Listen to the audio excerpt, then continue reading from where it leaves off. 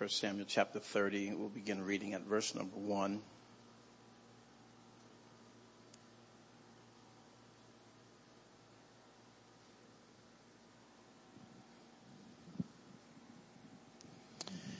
And I'll begin reading right there at verse number 1 from the King James Version.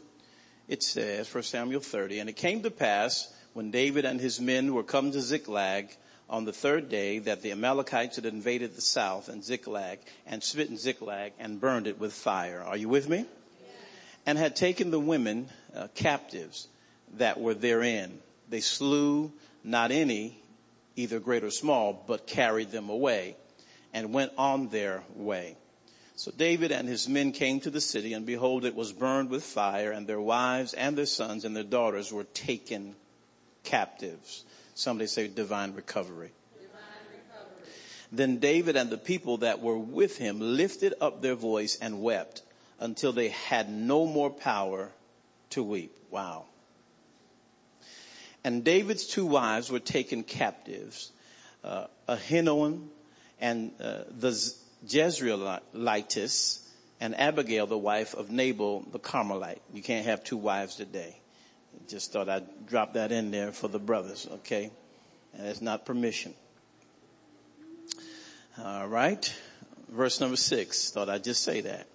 And David was greatly distressed, for the people spake of stoning him, because the soul of all the people was grieved, every man for his sons and for his daughters. But David encouraged himself in the Lord his God.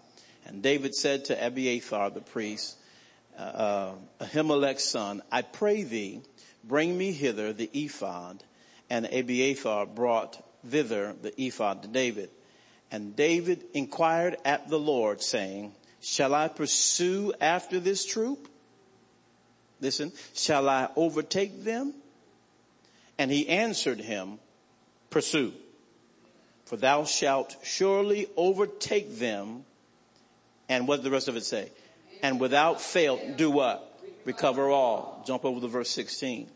And when he had brought them down, behold, they were spread abroad upon all the earth, eating and drinking and dancing, because of all the great spoil that they had taken out of the land of the Philistines and out of the land of Judah. David smote them from the twilight even unto the evening of the next day. And there escaped not a man of them, save 400 young men, and rode upon camels and fled. And David what? Recovered how much? All that the Amalekites had carried away. And David rescued his two wives. And there was nothing lacking to them, neither small nor great, neither sons nor daughters, neither spoil nor anything that they had taken to them. David recovered how much? All. And I'll just go ahead and read 20. And David took all the flocks and herds which they drave before those other cattle, and said, this is David's spoil. Now, just kind of dealing with this scripture and this topic on divine recovery, the purpose of the lesson really is to encourage you and I, believers, to seek restoration of things taken, lost, or stolen that are a part of our destiny. That we would recover, or that we would seek restoration of things taken, lost, or stolen that are a part of our destiny. There are some things that are not a part of our destiny we need to leave alone. But we are to recover the things that's a part of our destiny, things that are a part of our lives that we need in our lives. Okay? So we're talking about divine recovery. And so when I say divine recovery, of course that word divine really speaks of deity, or it speaks of God, supernatural intervention. That I want us to really understand that the things that we are to recover that was stolen from us, in our own natural strength, we will not be able to do. There are things that we will not be able to do, because there is a plan of the enemy that has been worked out and strategized to such a degree that it has the components in it that when the devil takes something, he means to keep what he takes. So he has set it up where he's going to make it virtually impossible for us to get it back. So it's going to take divine intervention. It's going to take God's help for us to get it back. Whether he himself will do it, y'all with me? or whether he will have angels to do it, however he chooses to do it, it's going to take his doing, my Lord, to recover. We'll be looking at several areas, we'll be looking at several areas of which we will explore divine recovery. The area of self-esteem, getting our self-esteem back. Okay? Getting our self-esteem back. Okay? Getting our self-esteem back to a God esteem. Not thinking more highly of ourselves as we, not thinking more highly of ourselves, 12:3 of Romans, but we want to think as God thinks concerning us. How he sees us, that's how we want to see ourselves, and that's how we want to think about ourselves, the same way he thinks and sees us. Okay? We'll be dealing with divine recovery in the area of our health. Many of us have been suffering with things over the years. Chronic illnesses. We have gone to the doctors, and the doctors have said that there's certain things we'll never get rid of. We'll have to live with it for the rest of our lives. And some of us just says, okay. And we settle with that. My thing is this. If God says that we can be healed, the Lord says we can be, and He's provided for us the provision of sacrifice through Jesus Christ, of his blood and his body. If he says that we can be healed, guess what? We can. Now, I'm not going to argue about how some people die with whatever it is that they die with. I'm not going to argue that point. My point is this, that if God says I can be healed, I would be a fool not to at least exercise the word on it. You know what I mean? To get it. Because many times it's really according to our faith that it's going to be done. Okay? Now, whether you get healed of that or not, depending on God's sovereign plan for your life, I don't have anything to do with that. That's in the hands of God. But my responsibility to the Word of God is to exercise the Word. Okay, I can't answer your question why you didn't get healed, or why so-and-so passed with a certain disease. I can't answer that question. But what I can answer is that our response to the Word of God is an obedient response, that we work the Word of God. At least give yourself a chance to be healed. Come on, y'all. Just because Jed died with it don't mean you have to die with it.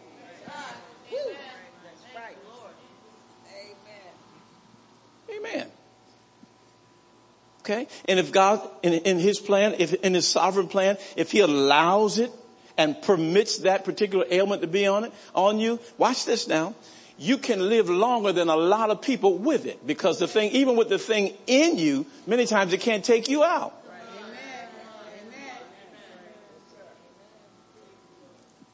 So then his word of healing sustains us even with that particular alien living in us.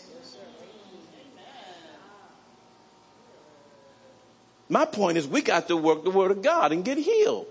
Wish above all that thou mayest prosper and be in health, even as thy soul prospers. We got to be healed. So another area that we're going to deal with divine recovery is our peace. It makes sense to me to be crazy in the world and to worry as an unbeliever. It makes no sense to me to be crazy as a believer. I don't mean no harm, but I'm trying to tell you, there's too many crazy, worried believers. No. Did I offend anybody by saying that?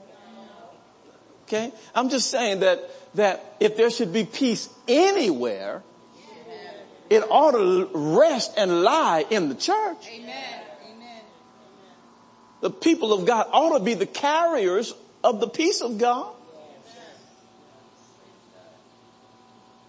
Now, I expect the world to worry about how they're going to make it, but not kingdom citizens.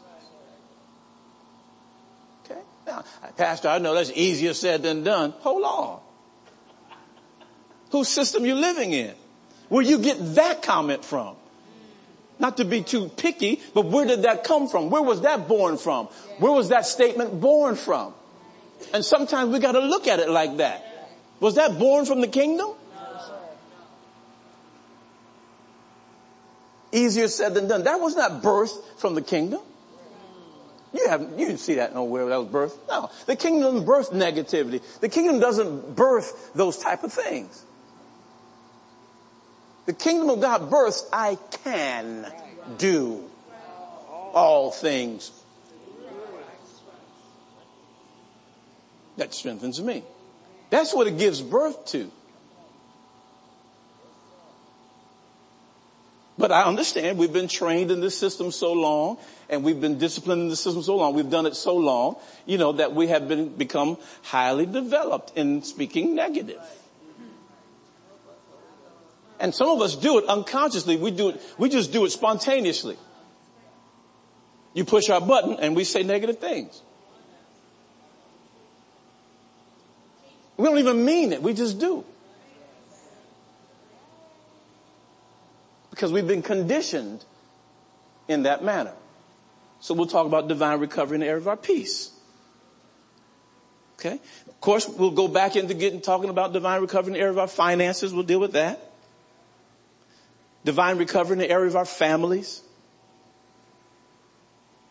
And we're going to jump right back into divine recovery in the area of our souls.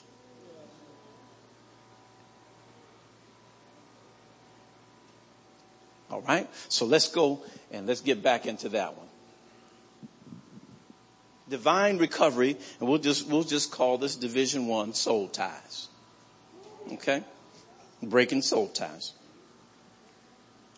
All right, so we'll go back into that. We introduced it a couple of weeks back, before our big events and things started taking place. But we'll go back into it. Some of you missed it, but we'll just kind of hit a couple of things again so that we can get right back hot on it again, okay?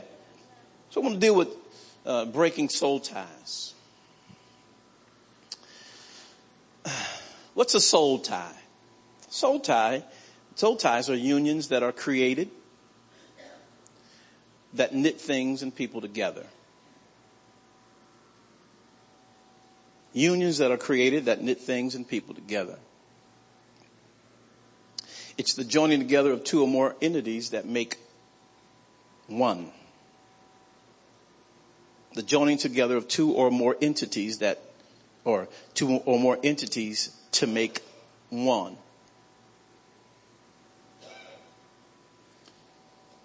It's the creating or the creation of bonds. B-O-N-D-S. Bonds. But right next to the word bonds, I need you to write the word bound.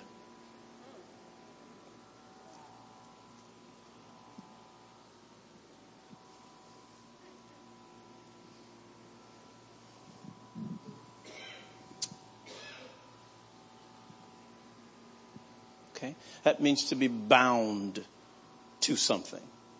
That there's a bonding that takes place. When we're dealing with soul ties, of course, we can look at the word soul in two aspects. We can look at the word soul as it relates to one's life. Or we can look at soul as it relates to one of the spiritual aspects of a person's life. His mind, his emotions, his will. Three main areas. Soul. So it's the bonding of lives together, the bonding of the invisible spiritual part of the person.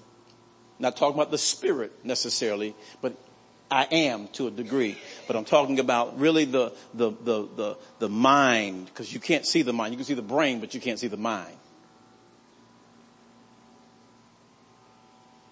Emotions. You have them. There's an expression of them, but you can't see it per se. It's a spiritual entity. I'm talking about the binding.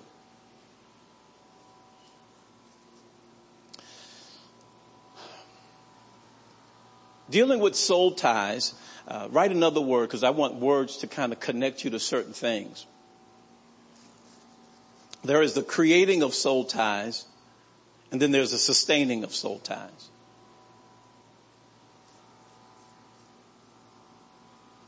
Okay. As we go deeper into this, we'll talk about how they're created. We know one of the main things that we think in terms of creating a soul tie is we talk about sexual contact or sexual intercourse creates a soul tie. That's one of the obvious ones that a lot of people talk about. But there are other ways of creating soul ties. You can do it with your mouth. What you're saying to someone else.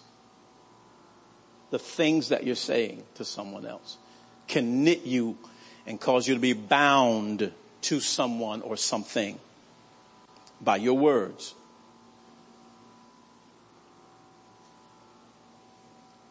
Another way of creating a soul tie is by touch.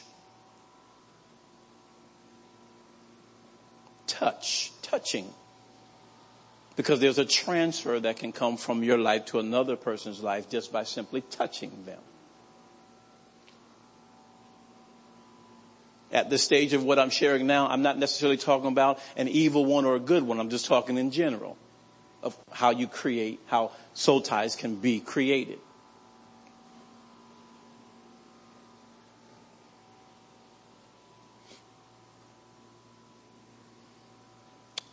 Okay. Here's the word I want you to write down.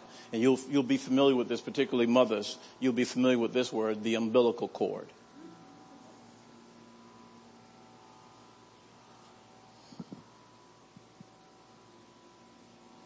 Because it is the umbilical cord of a mother in the natural that feeds the fetus, that connects from the fetus, the baby that's growing, to the placenta, which is the nourishing agent or the nourishing agency. Okay, but it also is that connection or that cord or that tube that helps the fetus to expel waste.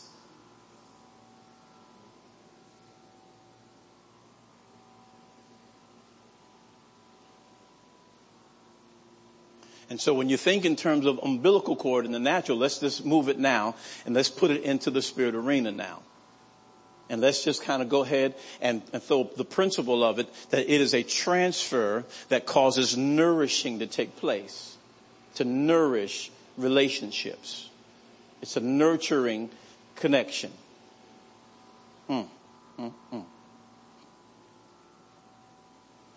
Hallelujah.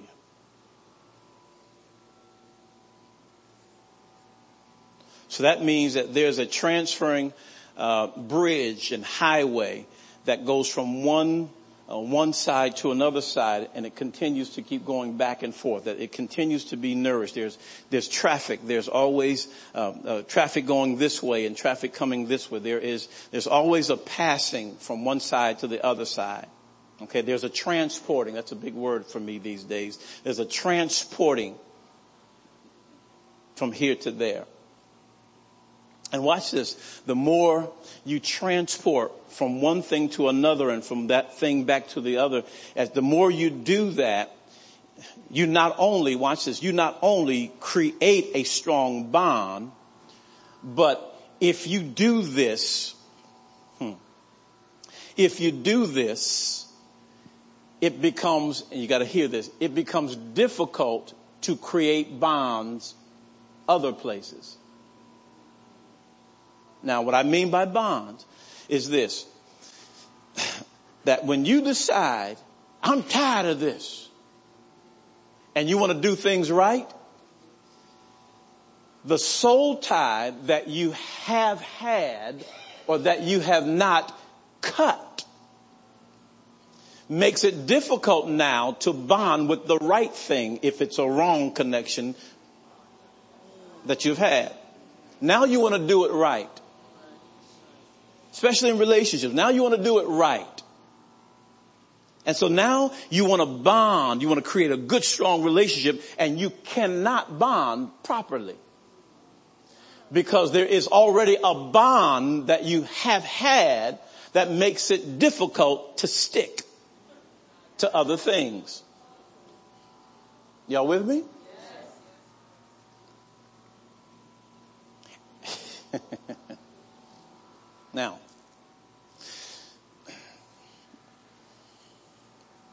The ugliness of soul ties is that it speaks in terms of fragmented lives, a fragmented soul, if you will.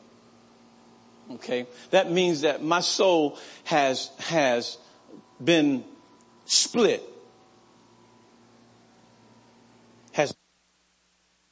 And because of the soul ties that I have, I try to go from this thing to another thing, then to another thing, then to another thing, then to another thing. And the interesting thing is I find myself knitting up with a certain thing all the time.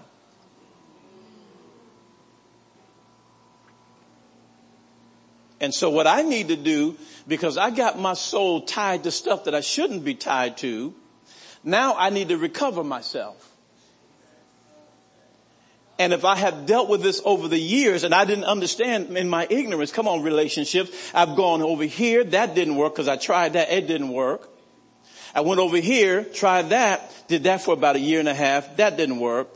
Then I went over here, I tried that didn't work. About 3 years I was there.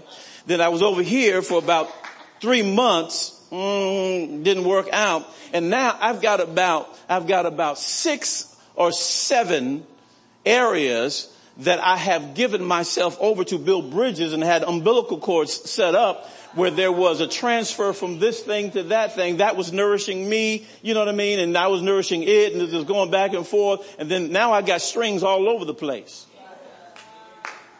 I can't bond with anybody, but I'm tied to everybody.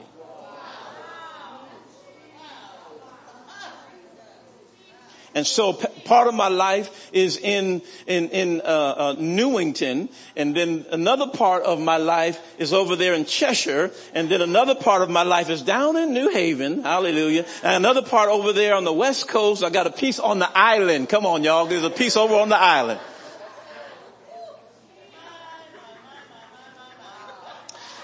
And my life is scattered around. My soul is everywhere. Yeah. It's everywhere. I'm finding it hard to bond anywhere, but I'm tied everywhere. And so I have a fragment life, and now I need to recover my life. But it ain't that easy. I need divine help. Oh my God.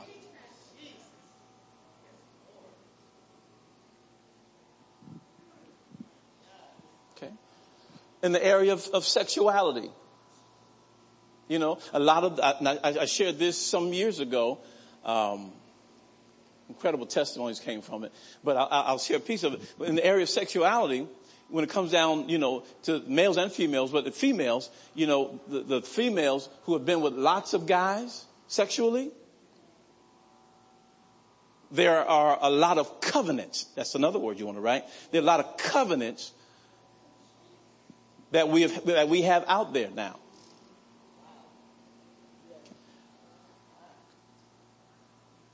A lot of females, and y'all don't, this is not condemning y'all, just follow me. Okay? It's time to get rescued and get some recovery on some stuff. That's all. But and we don't like to talk a whole lot about it in church. We skim over the top and then we hurry on and get it, you know what I mean? We can't do that. Okay? Because, and I was sharing with the brother earlier today, that one of the things, I'm still digging into the Solomon thing concerning wisdom. I can't wait to teach on that. But one of the things about that is when Solomon, when his name start getting out there across in the kingdom and outside of the kingdom into other regions and areas, when they heard about the wisdom of Solomon, of course we know about the 2 harlots, how he handled that situation. We know about the Queen of Sheba, you know what I mean, how she came and whatnot. The thing is, when they heard about the wisdom of this guy, they all started coming because they wanted his wisdom. And the Bible says the hard cases started coming. And I say that to kind of set this up, and that is this, that you have to understand that we have as a church, and the heartbeat of the church is not just for a certain thing or a certain group. Our heart, man, is for everything that God puts in our path. Wherever you plant me, God, I'm supposed to have impact everywhere around me. So whatever is out there ought to become, if I would interview this church, right, just in this small group tonight, there are so many experiences just in this house of the Christians. If some of you all would hear some of the testimonies in this house, you all would not be like, oh my God. Right? Hard cases are sitting in this auditorium right now. There are certain ones in here who will not tell you living with a certain disease in their body right now. And if you knew, you would move and sit on the other side. Y'all better leave me alone because I will say it. No, really. See, and we have to make sure that we are ready for the hard cases. We need to talk about it all. If you can have it, we ought to be able to talk about it. If you can go through it, we ought to be able to talk about it. Come on. I've sat in some meetings and some people have said some things to me and it didn't shock me at all.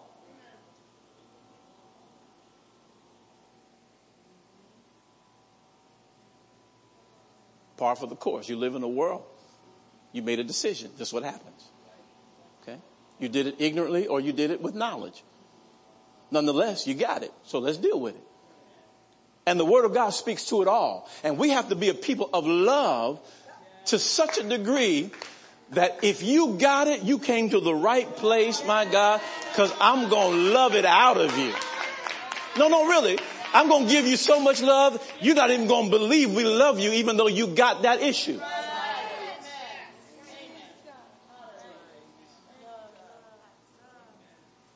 Now, if you're scared, you don't belong here.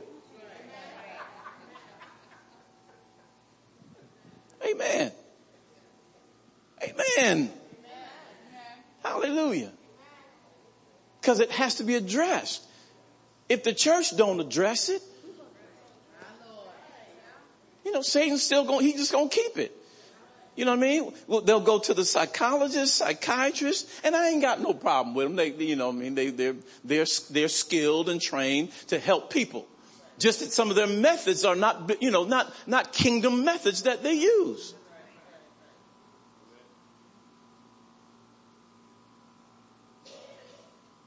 Amen. If you need meds right now, I ain't mad at you. My job is to pour in enough love and faith in you until you push all that stuff that's in you out of you. Until you rise up, not at my words, but you rise up and say, I don't need this anymore. Because your faith sustains you. Because when that thing can knock on your door and your window again, try to get back in, you have enough faith to push that thing. You know what I mean? You stand up and say, I don't need it no more. You stand up and say, I don't need insulin anymore. That's according to your faith. My job is just pour it, open your mouth. Let me pour it in. Y'all here with me?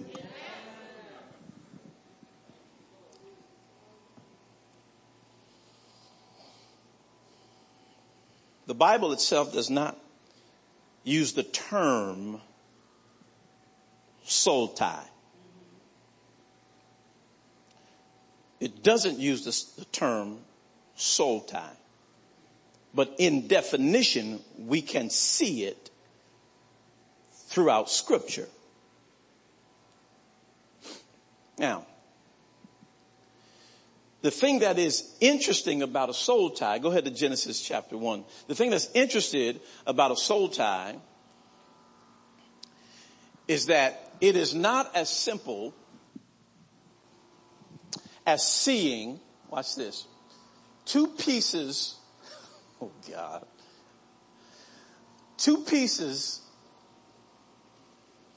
meat, two pieces of flesh stuck together, and you say to the two pieces of flesh, you need to separate.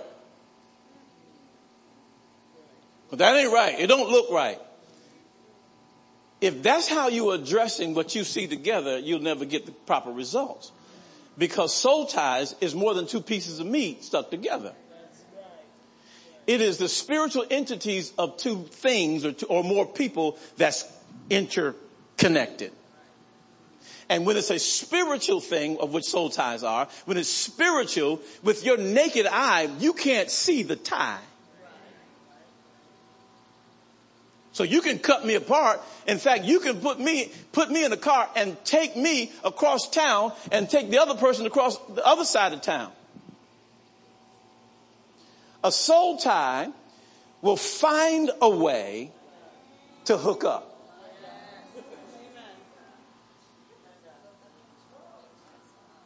You will find a way. Listen, I don't care where you put the persons. It's not separating two pieces of meat. I know that's kind of weird to say, but it's not the separation of two pieces of meat. It's going inside in that invisible real part of the person and attacking it, addressing it properly with the proper language. You know what I mean? Attacking it. You know what I mean? And destroying it. Hallelujah. I saw a hand.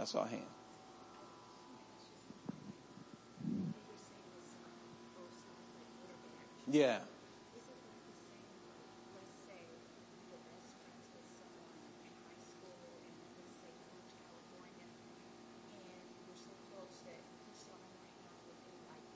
You never separate. Absolutely. Okay. The question was, is it like if you're best friends with someone and one moved to the West Coast, California, and you're here, and then when you see each other, it's like you never missed a step? Absolutely. Absolutely. Because I'm going to talk about David and Jonathan. See, that's a good one there. Okay. No matter what people try to say, people who don't have insight, what they try to say about those two, okay, they were best friends. They were tied, not two pieces of meat tied.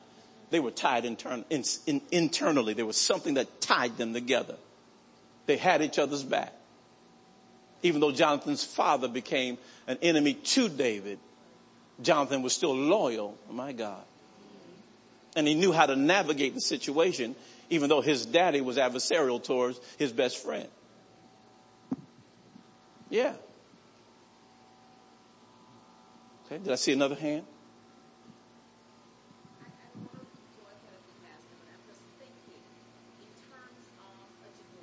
Yes. Husband and wife. Yes. They are separated legally. Yes. From what I'm understanding, that ties still, even though legally they have been pronounced divorced. Yes.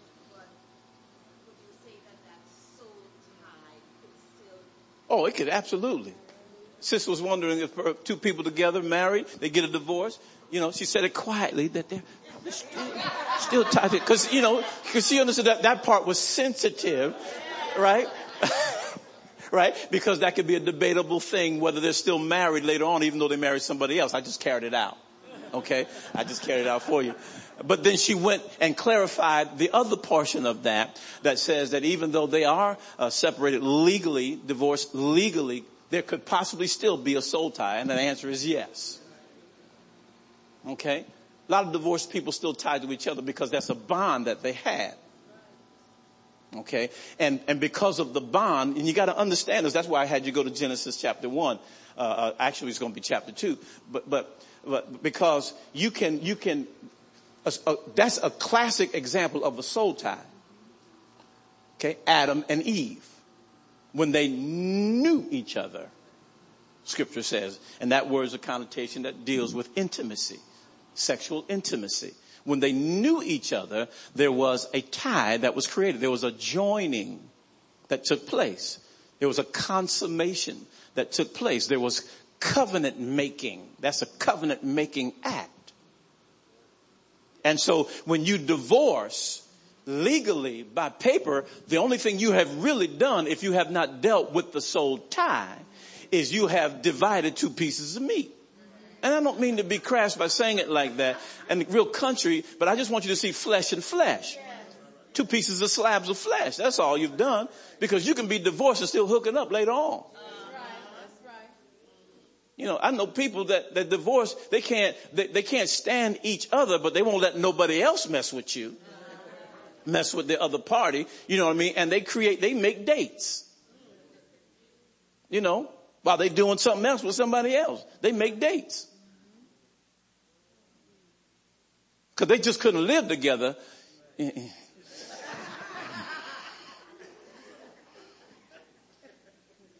But the umbilical cord kept bringing nourishment from the fetus to the placenta. Y'all got me. Y'all got me. Okay. And let me just tell you, let me just help you out. Time and distance heals. Come on. No, it frustrates. That's what it does. If you don't deal, if you don't deal with it, that's what it does. Time gonna heal. The more time you heal, hallelujah. Now you gotta address that thing. Because even though you could be away from something or someone for years, and you have, in your eyes and in your mind, you have gone on with your life. Okay? Show up at a wedding or a funeral and see the person. Go to the store. You're in the store. I mean, you minding your business, you're in Marshall's and you're in the back there looking at all the little vases, whatever you want to call them. You're looking at curtains and stuff, and you just happen to look up and you're like, oh. Right? And inside of you, you're hoping and trying to create ways of getting their attention, knowing good and well you ought not to. Trying to hold on, trying to hold on to the rack that you're looking at. Right? And then when you see them leave the store, you're going, right? And you relief, but then you step to look out the window just to see.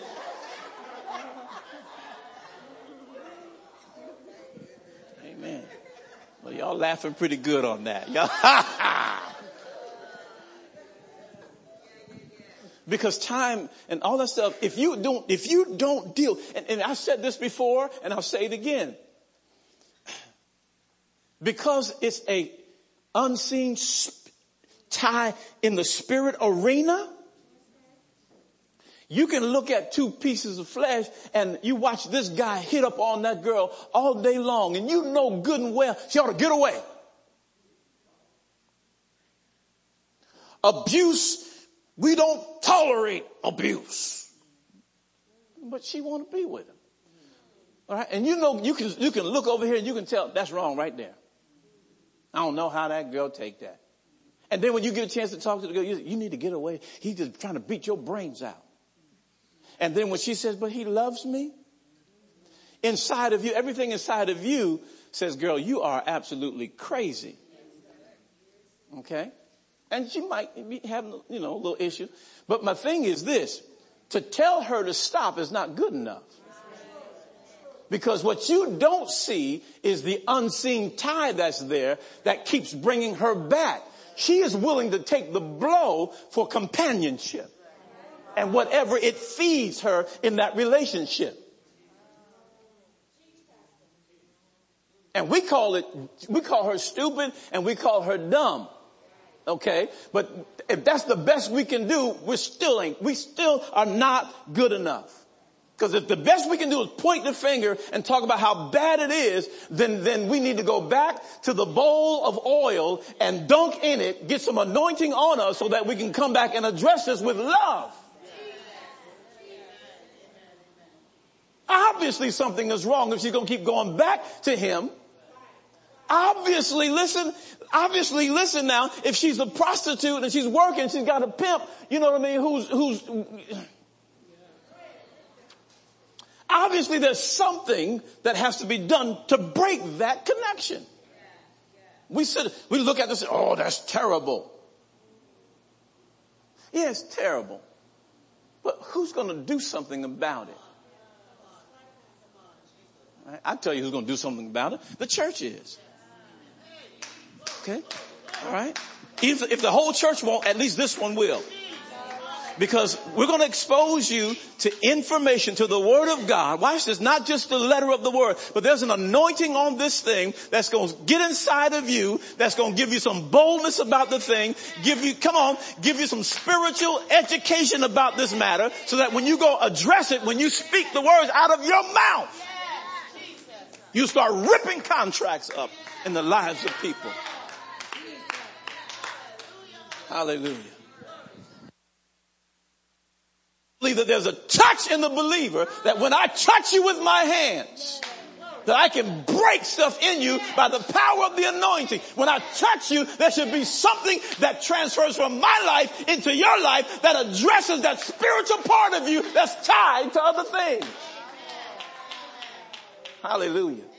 I believe that what comes out of my mouth penetrates into the spirit arena in your life. Glory to God. Hallelujah. Bible says of Jesus, for this cause or purpose was the Son of Man manifested, that he might destroy the works of the devil. The Amplified says to undo what the devil did. To undo it. With tithe, Jesus came to untie. And he, Messiah, is the anointed one. Come on. 1:27 of 1 John says we have that anointing inside of us.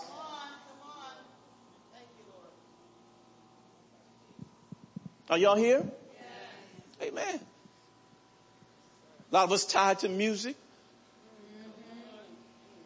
Tied to a time. Our generation right here, my generation, we're tied like to the 70s, man. We're like tied to the 70s. This stuff that's out now is okay. But what we say, that ain't no real music. That ain't no real music. That ain't no real music. Right? We listen to stuff now, that ain't no real music.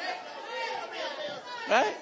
And if I mess with some of y'all too tough, I'll take you like to the crossing into the 70s. Right? And I just throw this name out, Marvin Gaye. Wow,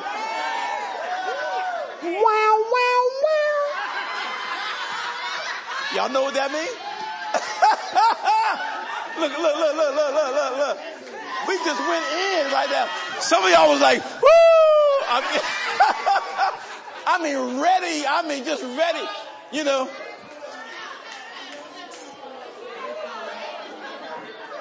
Just the mute, just that little bit. Man, you knew where you were. You knew what you were doing. And if you're real, a lot of you, I wish I could go back there, some of y'all. My point is that that we're tied, like it or not. We have to deal with it because it's not just people. We're tied to things. Trust me, there's some cities we're tied to. There's some environments that we're tied to. Glory to God. Not all of it's bad. There's a lot of good stuff. I'm just saying that you got to understand what a soul tie is, because there's some unholy ones that we got to deal with. See? Y'all with me?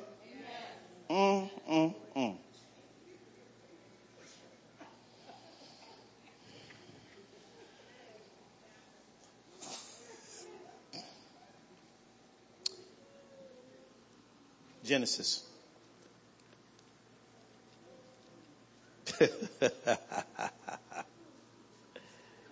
Oh.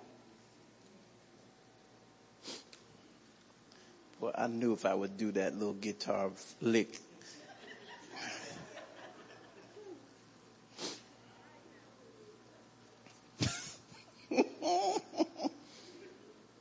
Please. Some of y'all be sweating bullets if Earth, Wind, and Fire came to Mohican Sun. Y'all couldn't help yourself. I already know what I'm talking about. Some of y'all say right now, I don't even care what you say, Pastor. I'm going. Okay.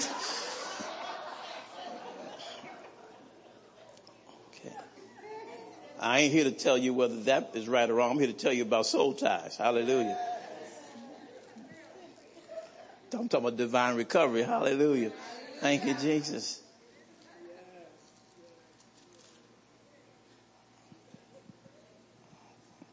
Pastor, is it a sin to listen to jazz? I ain't thinking about you right now. Is it a sin to listen to jazz? Here's the question, the question that comes on top of that. Do you have spiritual success in your life? Now, it says there in Genesis chapter number 2. I know some of y'all just got real quiet on me right there. And come on. Let's think higher. Because I'm not talking about whether that's a sin or not. I'm just trying to help you to see what you're connected to. See whether it's healthy or not. It says there in Genesis chapter number 2 and verse number 18, and the Lord God said, it is not good that the man should be alone. I will make him an help meet for him. That's as far as I'm going to be able to get based upon what I'm getting ready to say. Okay, I'm going to conclude with just that verse. I didn't even get down to the verse I'm trying to get to. Okay, now watch this now. Please watch this. God said it's not good that man should, principle. God says it's not good that man should be alone. I will make for him what? And help meet.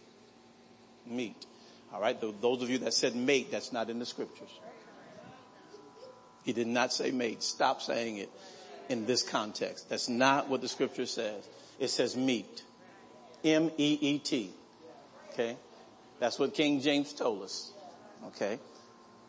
All right. Now, since King James told us that, or that time, the Shakespearean time told us that, 16th century, let's look at that. The word meet is not mate. Okay.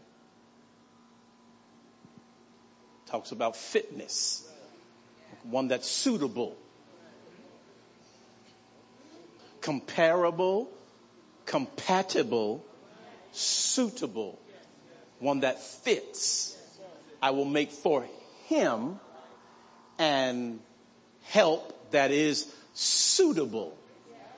That fits him. What makes, and now here's the context, what makes a soul tie effective? It fits.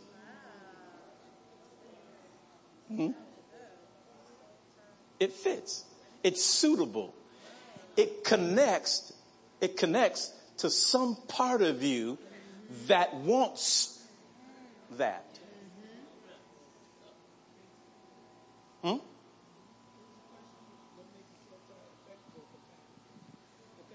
Yeah, effective.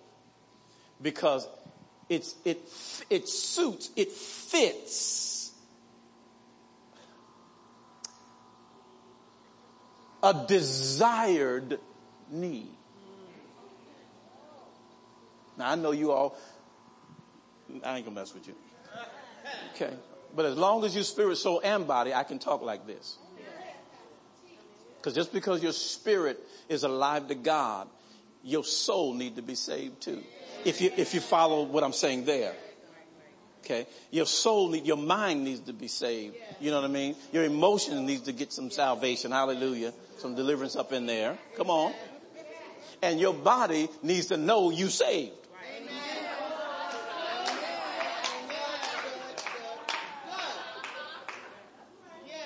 Okay. But if you don't get your mind renewed to the things you ought to get renewed to, soul ties become I'm talking about unholy ones now, can be effective because it meets you. Because it's suitable to that area that still has a desired need.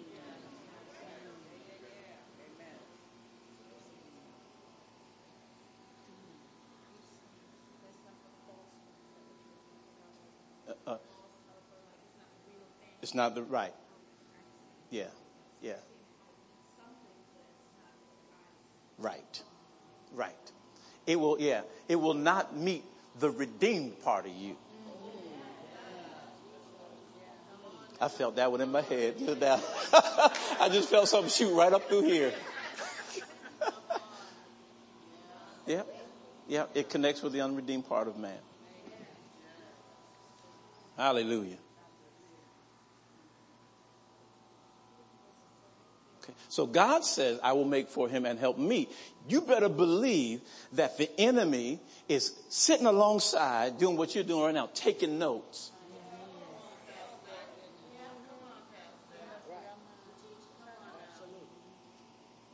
Because Satan, there's nothing authentic about him.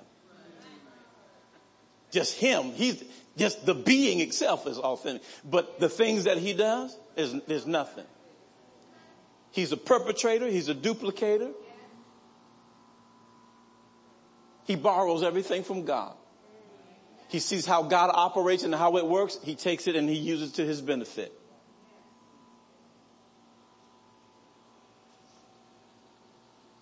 So if God is looking for a suitable meat, he says, well, I can do that too. And he goes to the part of you that he has access to.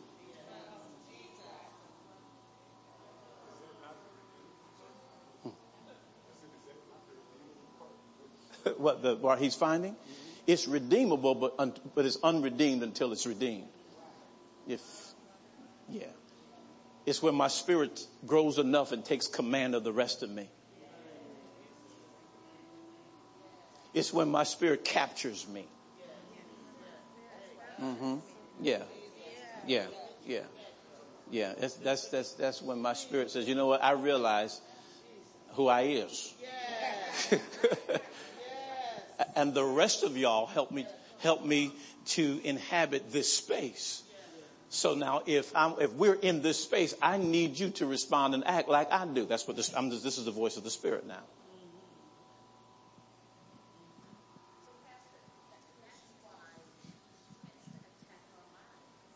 Oh, command center. Oh yeah. Because here it is now. See, you just mess with me. No, but here it is. You got to understand. Paul lets us in the chapter 7 of Romans. He lets us in on the battle. He lets us in on the battle that's going on. The turmoil that's going on. See, the spirit is after the mind, so that the mind, command center, control center, can tell the body to respond. But on the other side, you got the flesh also speaking to the mind, telling the mind to make the body respond. So now it is my spirit and my flesh trying to see who has the greatest influence over my mind. I just felt like Noel Jones just now because I didn't even mean to. My mind.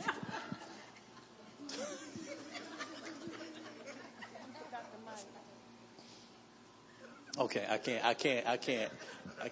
I'm serious. But it's trying, because my mind, y'all heard me say this before. My finger doesn't move if my mind doesn't give it a command. Y'all heard me talk about natural dementia, Alzheimer's, natural. And I talked about spiritual dementia, right? Same thing in principle. Okay, once that happens, my mind is not functioning properly.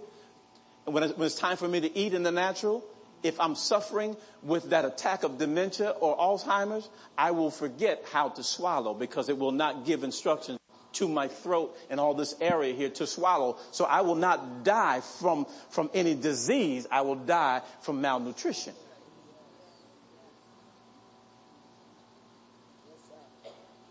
So this is real important. You couldn't even wiggle your toe if your mind didn't give it. You'd be looking at it and it won't move.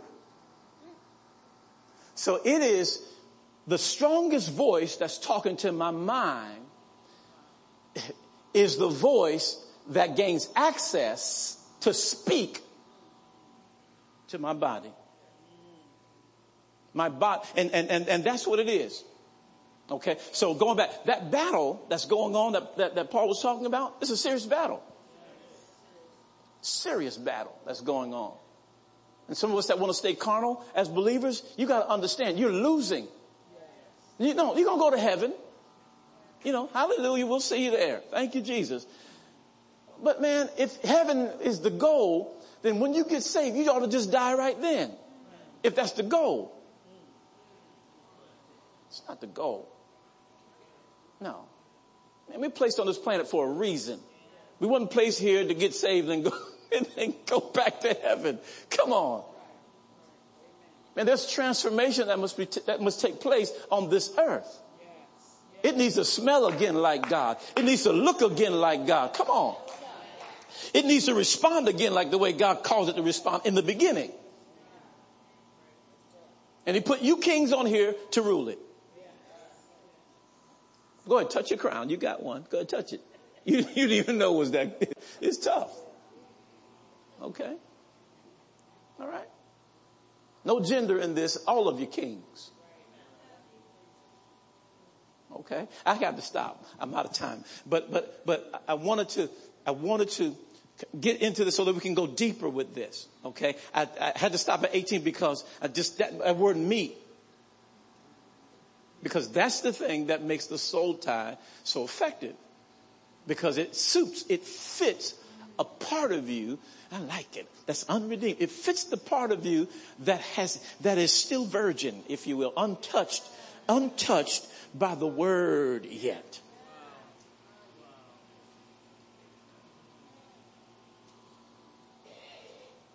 Amen. See, and a lot of us, you know, we want deliverance, but I'm trying to tell you, we still have certain things that we're still stuck to. Lord, deliver me, deliver me. He wants to do it. He really does. But many times we don't know how to get that deliverance. Okay. And many times he will supersede our ignorance to bring glory to himself for the rest of us to have faith to do it and find out how to get it done. But I want us to be an active church, working the word, not just waiting for happenstance and certain things just to happen, and we call it coincidence. Like, oh, I just stumbled upon it. I don't want to stumble upon anything. I want to be on purpose about doing this thing. No, because God's going to do some things anyway. But you and I have the power to initiate. Y'all stand, please, because I feel more help coming. You know how it is when rivers start flowing? No, but we can initiate the move of God on a matter. Hallelujah. Rather than just to wait for a general move of God. Hallelujah. Ain't no need for us to just wait for the angel to come down and stir the water up once a year. What's going to happen to the rest of us who didn't get in on time?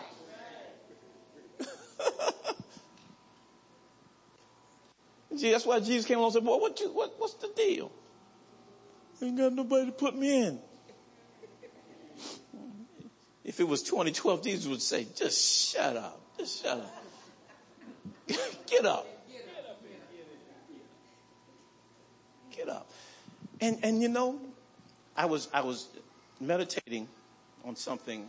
It may have been today, but it seemed like it was real. It wasn't that long ago. That many times when, I have to go here just for a second. Many times when the apostolic anointing rises or the prophetic anointing rises in a setting, what happens is when the words come out from that vessel to a people, the words themselves activate.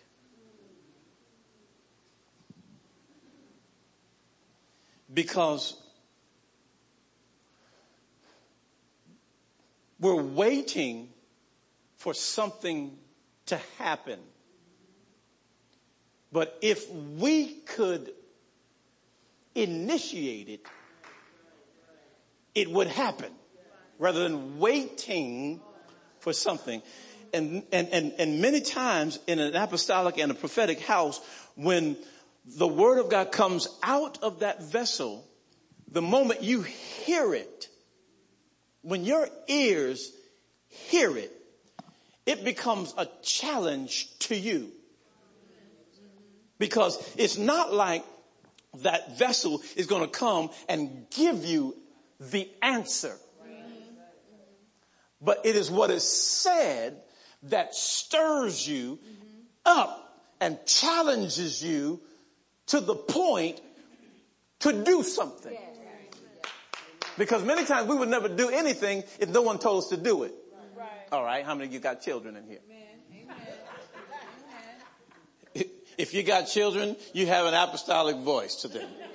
Here's what I mean. When you tell them to do something, you have an expectation of them to do it.